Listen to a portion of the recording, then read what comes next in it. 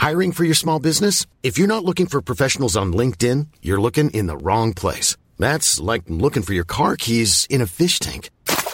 LinkedIn helps you hire professionals you can't find anywhere else, even those who aren't actively searching for a new job but might be open to the perfect role. In a given month, over 70% of LinkedIn users don't even visit other leading job sites. So start looking in the right place. With LinkedIn, you can hire professionals like a professional. Post your free job on linkedin.com/spoken today.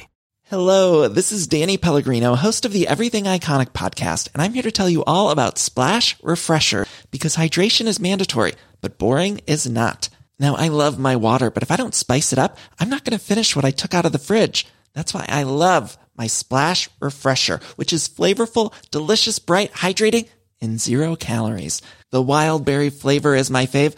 No, wait. Is the pineapple mango flavor my fave? You know what? All 5 craveable Splash Refresher flavors are my fave because they're so delicious. So get hydrated and enjoy it with Splash Refresher. When you're ready to pop the question, the last thing you want to do is second-guess the ring. At BlueNile.com, you can design a one-of-a-kind ring with the ease and convenience of shopping online. Choose your diamond and setting. When you find the one, you'll get it delivered right to your door. Go to BlueNile.com and use promo code LISTEN to get $50 off your purchase of $500 or more. That's code LISTEN at BlueNile.com for $50 off your purchase. BlueNile.com, code LISTEN.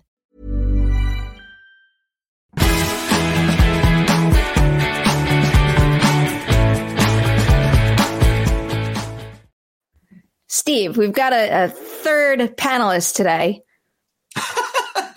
Malcolm would like to chime in. He's got a lot to say. He's got a lot to say on the state of film at Warner Brothers.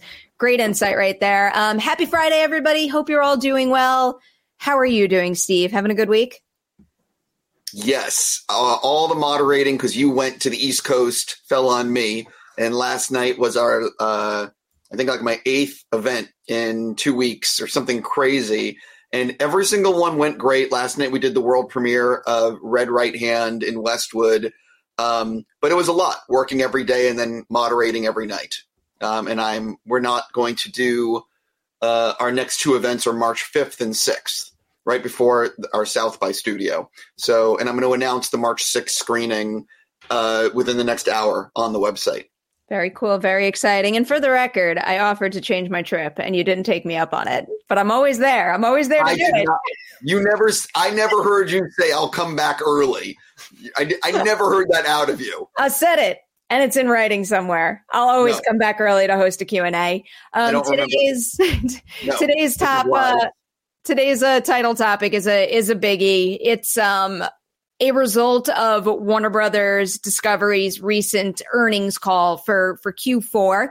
There's a lot of information from this call out there. Steve and I are going to keep our conversation specific to the film arm of it all, and we're going to mainly pull our source material from a Variety article that explains during Friday's Q4 earnings call, David Zaslav, Warner Brothers Discovery's CEO, of course, he said that James Gunn's Superman Legacy is going to start filming next week. And then he went on to say that, or at least this is how Variety paraphrases it, he sounded optimistic when delivering this Superman news. And then this is a direct quote from Zaslav. Bottom line, the studio has really been underperforming, including at the end of the year where we had some real struggle. But we're very optimistic about this year, and it has given us the chance to have a lot of upside in the next 2 years. Steve, do you think this is true? Can Warner Brothers bounce back in 2024? Yes, Warner Brothers can bounce back in 2024 and 2025, but the thing to remember, there's a lot here that people need to remember. It takes time. DeLuca and Pam Abdi, I forget her last name, the new people that run Warner Brothers under David, they only came into the job in the last little bit, like year or two, whatever it is. And it takes years, like plural, for new leadership to come in to greenlight movies, to figure out what they want to do, and then get those movies in theaters. So the new leadership, and especially in the last 6 months, has been signing a bunch of stuff. You know, Tom Cruise just got signed to something at Warner Brothers. There's a whole bunch of stuff that they're working on, but it all takes time to get into theaters. That's number one. Number two, the bigger issue. The biggest issue is, what are movie theaters going to be like in 2024? And anyone who says they know the answer to this is lying, because you look at the box office of last year and you'll see a lot of films that people expected to make big money that didn't perform. There were two movies, I believe, that made it to $1 billion, and that was, Barbie, and I think Oppenheimer came really close. But, Super Mario Brothers. And Super Mario Brothers. Okay, so there's three movies, and in previous years, you have like $7 to $12 billion movies. And like Wonka did 600 million, which is a huge number nowadays, and just shows Timothée Chalamet is a massive movie star, and Dune 2 is going to make all the money. But what is the new box office norm?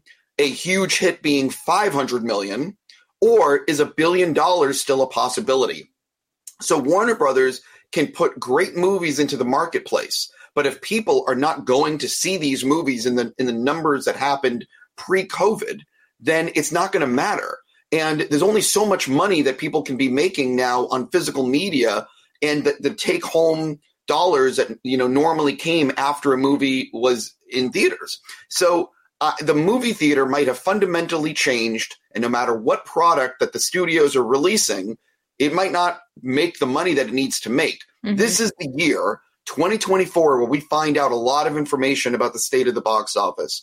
And, I'm optimistic because I believe that people want to see movies in movie theaters, but a lot of people like watching it on their phone. So what the hell do I know? I mean, it's undeniable. Viewer habits, distribution models have changed quite drastically in recent years. And now we're dealing with the repercussions of decisions that were made to adjust to that, for better or worse. I think you bring up a lot of good points. I think one of the biggest things with Warner Brothers and its leadership in particular is, and yes, I understand this is a business, but I'm also a big believer that the way we treat artists, the way we treat human beings that contribute to making the product that basically give our business any value is of the utmost importance. And I have a hard time having faith in leadership that does not seem to value that as much as I would like them to. And I really do think that that's something that will eventually come around to bite them in the you-know-what. I do think that there's other studio options out there where if someone doesn't feel like their vision is supported and even safe, the idea of aligning with a studio that has now repeatedly erased films is a bit disturbing. So until those issues get ironed out, I personally can't have all that much faith in their leadership in the future of Warner Brothers. But if I just narrow it down to the 2024 film schedule for them, I mean, they seem to have what they need to have a pretty damn good year at the box office, or at least box office based on whatever previous trends still stand, and very few do. They've got Dune, of course, coming up very soon, the new Godzilla and Kong movie, Challengers, Furiosa. They also have Twisters, Beetlejuice, and the new Joker movie. Like, there's a pretty solid list of films there. Yeah, all those films I want to see. But I got to go backwards. Like, listen, I'm obviously just as mad at you at Warner Brothers for making movies disappear. And I truly, truly believe if a film is being erased for a tax break, that this movie should become, the content should become public domain. Like, if the taxpayer is eating said product, then we own it. It shouldn't just go into nothingness. And that should be the trade-off. But look, Disney Plus erased like Willow and other things, and HBO Max has removed things that I wanted to watch. So I don't personally I think that in the last few months, even after all this erasure at Warner Brothers, people are still signing on to make movies there. There's only so many studios that are making movies that go into theaters.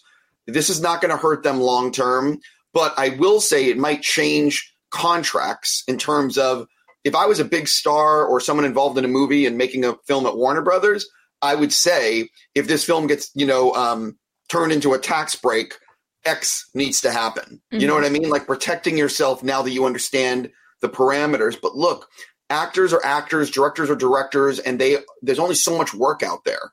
So, I hear what you're saying, but getting back to the subject at hand, yes, Warner Brothers is set up for a great 2024. It's just a question of, are people going to the movies? Yeah. Just in case anyone was confused about me putting Twisters on the list, this is accurate. So that is something worth keeping in mind there. And also just, to go back to the idea of erasing products, I think the difference between, let's say, Willow and Batgirl is that at least people got to see Willow.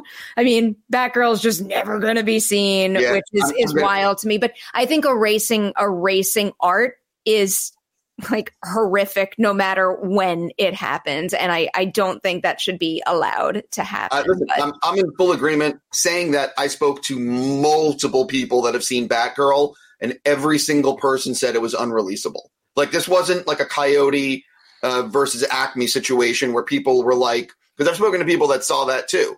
And the crazy praise on Twitter for Coyote versus Acme is not what I heard from people that saw it that are not on Twitter just screaming how awesome it is. Like, I heard it was good, but it wasn't anything like, and again, I haven't seen it. I don't know. I heard it was good, but not like, oh my God, this is the second coming movie. But no one said it was a bad movie. But everyone said Batgirl was not releasable. I still don't like erasing people's work. And then also, when you're talking about those particular types of reactions, that's like a teeny tiny inside baseball pool of people versus the widest possible viewership. And I don't know, just as a really big believer that every single movie out there has a fan, like even if it has a 0 on Rotten Tomatoes, I bet you anything, someone out there loves that movie. And I like to respect that. And I always look forward to people finding those special somethings, even if it's something that the majority say is unreleasable or unwatchable. Again, if a film gets killed for a tax break, it should become public domain. Like, that's it. That is the trade-off as a studio. You want the tax break, the movie gets to come out and people own it. You get to watch it on YouTube for free. That's a fair trade. And that will stop people from just like destroying art without, you see what I mean? I'll take that. I mean, I'm probably not thinking about other wrinkles that could come with something like that, but I don't know. I just want these movies to see the light of day. We have a super chat from Mike K. Despite my frustrations with David Zaslav's leadership, I still want WB to succeed, mostly for the sake of the filmmakers and the projects they have currently lined up. A very fair point right there, Mike. I think both of us are in agreement with that statement. Yeah, I listen fully. I want movies to do awesome. I want every movie to be awesome, and I want them to make huge money, because the more money movies make, the more they're going to release, and the more movies I get to watch, and the more movies we get to discuss. So that's the reason why this box office this year is so concerning to me, and why I want all these movies to overperform. Yes, I like that. I want them to overperform so that we have more great stuff.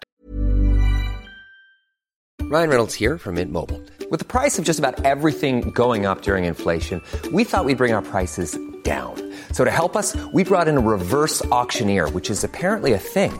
Mint Mobile Unlimited Premium Wireless. How to get 30, 30, bit to get 30, bit to get 20, 20, 20, bit to get 20, 20, bit to get 15, 15, 15, 15, just $15 a month? Sold! Give it a try at mintmobile.com/switch. $45 up front for 3 months plus taxes and fees. Promo rate for new customers for limited time. Unlimited more than 40 gigabytes per month. Slows full terms at mintmobile.com.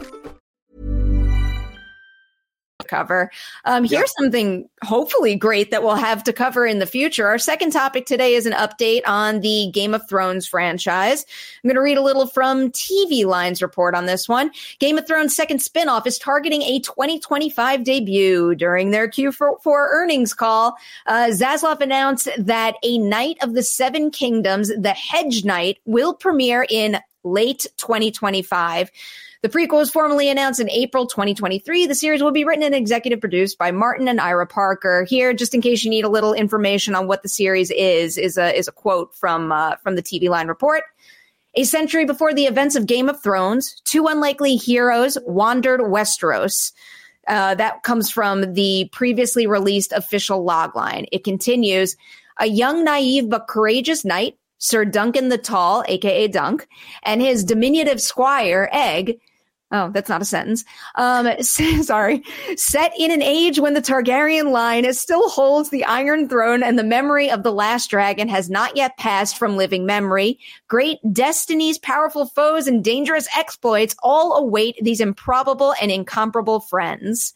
So, Steve, how are you feeling about yet another Game of Thrones spinoff? And maybe also the time between that and the next season of House of the Dragon, given how often we're talking about IP fatigue right now? So I think that this is a no-brainer that they have to do another spinoff just because it's such a monetary gain for the studio and they're profitable endeavors. People love Game of Thrones. House of the Dragon is their biggest hit at Max, HBO. I think that the key is trying to make it so you have a release schedule of these shows that, the 52 weeks in the year, these shows are going to be 8 episodes each. And so you release one in the summer, one in the winter, and then, you're keeping people invested in Westeros. And this also, I like the idea that it's a completely different show than House of the Dragon, and that's the thing is you don't want to have one of the problems when they were releasing, not to get back to Star Wars, but releasing Star Wars in theaters, you had all these different characters and, different movies going. And it was a little confusing, I think, to some people. And what I like about this is going to be completely separate series. The real question is, can they get 3 series on the air at the same time? Because to me, that might be audience, not fatigue, but confusion, trying to distinguish between 3 of them. But it's clear that they're going to mine Game of Thrones as hard as they can and dig as deep as they can until they hit, the lava and it burns everything, But I think that the other thing is that the problem is making a release schedule. So in an ideal situation, they're filming the season 3 of House of the Dragon this summer to make next summer. You know what I mean? Like just always being ahead. Anyway. Yeah, I'm kind of in line with you. I just hope they continue to find the right spacing for these series, because it is something I worry about often. And given the conversation we were having earlier, I do think one of the adjustments we're going to see a lot of studios make is producing less content, which would make it more manageable for us to watch as much as possible. I also think they're going to lower a lot of budgets. So we'll see if that actually happens. But I do always fear within a particular franchise, too much might create that fatigue and might cause disinterest because, maybe it's just me because I have a completist mindset, but I am often deterred. I often steer away from keeping up with a franchise that I find overwhelming to keep up with. And one of the things that I love most about House of the Dragon is that, yes, I do think it becomes a stronger series when you have the foundation that Game of Thrones set, or at least if you're not a book reader. If you went into Game of Thrones cold and then watch House of the Dragon, I think, House of the Dragon does get stronger because you have the foundation of knowledge that Game of Thrones provided. But I also think House of the Dragon functions as a really successful on-ramp for people who hadn't watched Game of Thrones. I think that's the key with the success of any growing franchise, but also I would like to be a long-time fan who feels it's manageable to keep up with her favorite things. Listen, I hear what you're saying, but I don't think House of the Dragon is designed to last 7 or 8 seasons. I think that they've talked about, I could be wrong, but I think they've talked about it being like a 4 or 5 season show. And so, look, 8 episodes every year of a series is very easy to do. And again, Game of Thrones, like House of the Dragon, got huge numbers, so popular. You have to do more with Game of Thrones. Like, you just have to. And it sells merchandise. And it's like their most popular thing. So it makes sense. It's just a question of how many things can you put on the air, And, if I was Warner Brothers, I would be thinking about, what is the 2-3 hour movie from Game of Thrones that we can put in a movie theater that, because that's ultimately, there's a ton of money there. So it's like, okay, what's the 2.5 hour movie? What's the 3 hour movie that's Game of Thrones-esque? Because that's coming at some point. I would also just watch an episode of House of the Dragon in the movie theaters. Those are so damn cinematic. Why not? Listen, Perry, I've had this conversation with so many effing people There are we just did Constellation, the new Apple TV series. The first episode of Constellation looks like a movie. They recreated the ISS space station in the largest soundstage in Germany, where they filmed Metropolis, and they built the ISS space station. So when you're watching Noomi on the station out in space, you're watching a movie. The production value, when you're spending that much money, these shows should be watched in a movie theater, but they don't do it. Like, Silo on Apple TV. That I would watch that in a movie theater. There's a lot of these I would watch in a movie theater. I'm just looking at it. What was the series? The Chosen season 4. Right now it's episodes 4 through 6 that are at the top of the not the top, but number 5 on the weekend box office chart. So I don't know. Maybe TV in the theaters could be something. Those don't look like movies. That's just a TV show that people are going to see. I'm telling you, it's a TV show that people are watching in a movie theater. The high budget shows like House of the Dragon or anything that costs like $15 million or above, these have incredible production value, and you can watch it in a movie theater and you'd be fine. I will also say, and just to plug our own screening series, when we screened those 2 episodes of Extraordinary, I mean, it's not like a big budget epic like Game of Thrones. It's very much, like an intimate comedy, but being able to experience that with a whole group of people in a packed house and have that shared laugh together. Yep. I mean, I love that show. I'll happily watch it over and over by myself at home all the time. But if I had more opportunities to share that experience with others like we just did, I would take it in a heartbeat. Listen, some of the best screenings we've done have been TV. We did Andor on the Disney lot, the first 3 episodes. We did the Andy Serkis arc in a movie theater on the Disney lot with Andy Serkis. We've done a lot of TV. Yeah. We did For All Mankind, the finale recently. I'm saying to you, these shows look incredible, and it's a shame they're not offered more in theaters. Yep. Absolutely. So we wanted to close out today's episode with like a feel-good story, a cool story that should be celebrated. I'll read from our Collider article. A group of film directors have officially taken ownership of the historic Village Theater in Westwood. This 93-year-old cinema palace, celebrated for its towering structure, neon sign, and one of Los Angeles' largest screen, is now under the stewardship of these individuals. Their main goal is to maintain the legendary architectural treasure and transform it into a cultural landmark that honors the cherished tradition of movie watching. The cinema will present a diverse lineup of first-run movies and selected films chosen by its new directors and owners. It will offer a range of projection options, including 35mm, 70mm, and digital formats. It felt important to name drop these individuals because I think this is something special that we should celebrate. So here it goes. Jason Reitman, J.J. Abrams, Judd Apatow, Damien Chazelle, Chris Columbus, Ryan Coogler, Bradley Cooper, Alfonso Cuarón, Jonathan Dayton, Guillermo del Toro, Valerie Faris, Hannah Fidel, Alejandro Gonzalez Inarritu, James Gunn, Sean Heder, Ryan Johnson, Gil Keenan, Karan Kusama, Justin Lin, Phil Lord, David Lowery, Christopher McQuarrie, Chris Miller, Christopher Nolan, Alexander Payne, Todd Phillips, Gina Prince Bythewood, Jay Roach, Seth Rogen, Emma Seligman, Brad Silberling, Steven Spielberg, Emma Thomas, Denis Villeneuve, Lulu Wang, and Chloe Zhao. Thank you. Thank you. I am so excited to be able to experience what I'm sure is going to be a cinematic mecca. Yeah. First of all, the Village Theater in Westwood, if you're not familiar, is where they've done countless premieres. I mean, just countless. It is one of my favorite theaters on the planet. It holds 1,200 people. It is a movie palace. And in Westwood, there used to be a lot of these movie palaces. Zodiac if you watch Zodiac and tons of other movies, there was a great movie palace down the road from the Village, which has since closed. A bunch of them have closed. And while the Village is a historic landmark, it was being sold for $12 million. And, movie theaters might be a dying art form. And it is so important that this theater, it's like on the same level as the Chinese, that it got saved. And what I love about these filmmakers all saving it is that it means that when a movie premiere is happening in the future with these filmmakers, chances are it's going to be in Westwood.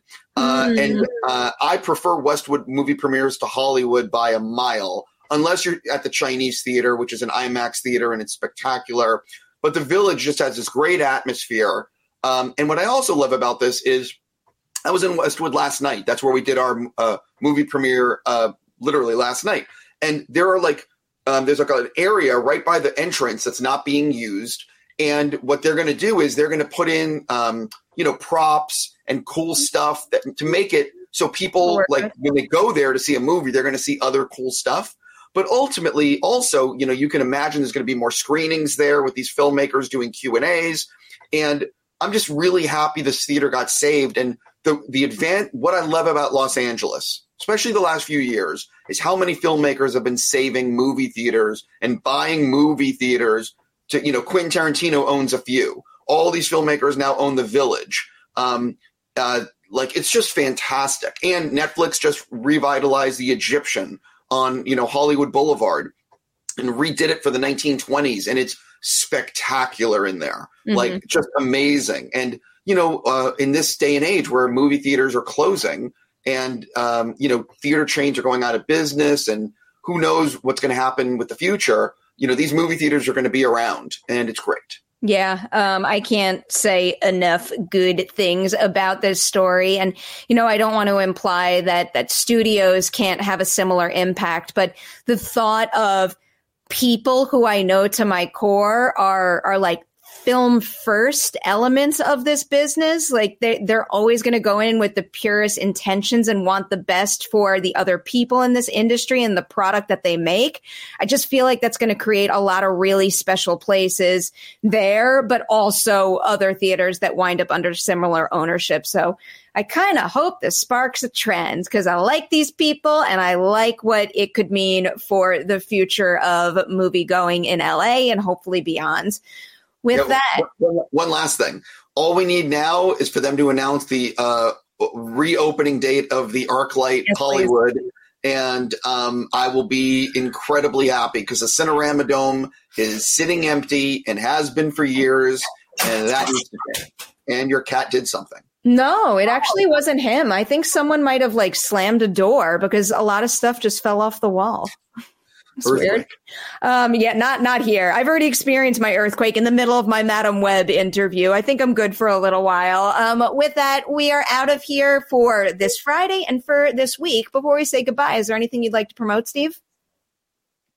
That's a good question. No. I'm going to announce the March 6th screening in the next hour once I can finish writing it up. All right. Keep an eye out for that, everyone. I will take a moment to let you know that the Sophie Wilde Ladies Night is up and running on this very YouTube channel. And then tomorrow, I could say it this time because I have checked a cut of it. It's great. It's ready to roll. The next edition of Collider Ladies Night is with Beanie Feldstein for Drive Away Dolls. She's one of my favorite people in this business. I think she's hugely talented and just a ray of light. So it was a real honor to have her on the show. And you'll be able to see that tomorrow right here on this YouTube channel. With that, we will say goodbye. Have a wonderful weekend, everyone. And we will see you on Monday for a brand new edition of Collider Dailies.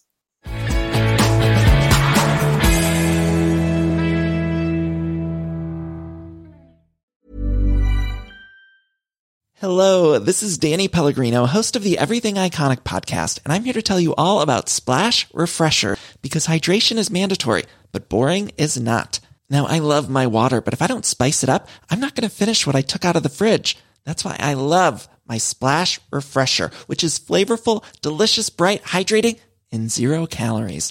The wild berry flavor is my fave. No, wait. Is the pineapple mango flavor my fave? You know what? All 5 craveable Splash Refresher flavors are my fave because they're so delicious. So get hydrated and enjoy it with Splash Refresher. Acast powers the world's best podcasts. Here's a show that we recommend. The Real Housewives is a guilty pleasure for most, but if you're looking to not feel guilty about that pleasure, tune in to Everything Iconic with me, Danny Pellegrino, where I break down all the messy moments and behind-the-scenes antics of Bravo's popular franchise. And on Everything Iconic, I also interview celebrity guests like Kelly Ripa, Keke Palmer, Drew Barrymore, Cameron Diaz, and more about their guilty pleasures, their past work, and so much more. So if you're pop culture obsessed and find yourself watching way too much reality TV like me, tune in to Everything Iconic with Danny Pellegrino, wherever you listen to podcasts. Acast helps creators launch, grow, and monetize their podcasts everywhere. Acast.com.